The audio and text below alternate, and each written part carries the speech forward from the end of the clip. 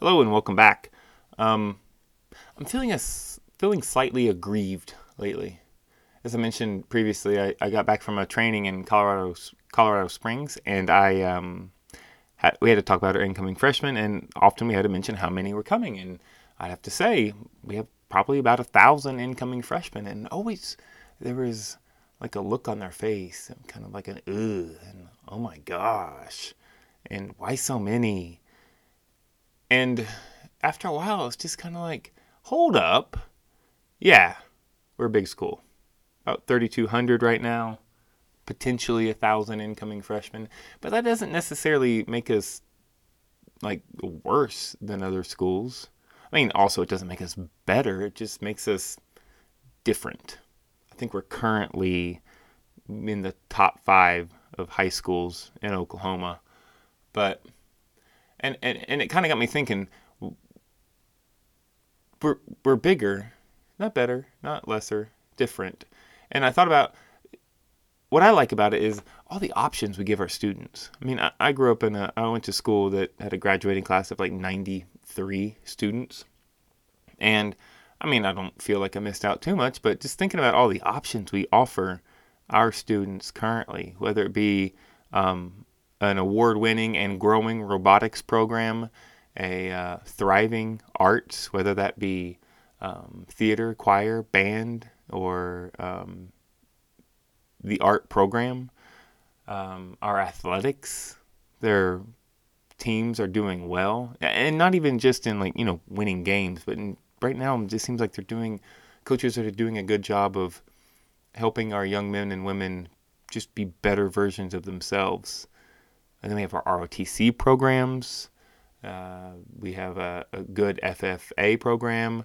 Just open a new science building with lots to offer there. And even within my own department of the social studies, we're offering classes, whether it be like economics, which seems pretty basic, but then getting into some psychology and sociology, criminology, some history of war, just classes that might pique someone's interest.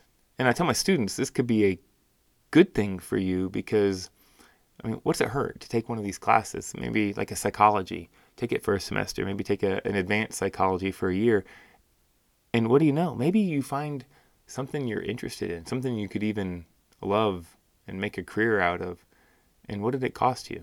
Just some time. And even if push comes to shove and you're just not into it, again, what did it cost you? Maybe a semester of your high school career? Isn't that better than spending tens of thousands of dollars and a couple of years in college just to find out, eh, I'm not that into it? So I think I'm a fan of our bigger school. Yes, it's got its own issues. Um, I didn't even mention our kind of flight program we've added. And I even saw flyers around today that even an option for students to possibly earn a license, a pilot license at the end of it after a few years of study is like, how cool is that? So, yeah, we're bigger. Not better, not lesser, just different. And I think it's maybe parents' jobs just to find out how to make the system work for themselves and students. And even, this program I'm working with, maybe helping our freshmen figure out, yeah, this is big, could be intimidating, but there's so much we have to offer. If you just take the time to make the system work for you. Yeah, yeah, I like that. So, whether you're a big school or a little school, maybe focus on making the system work for you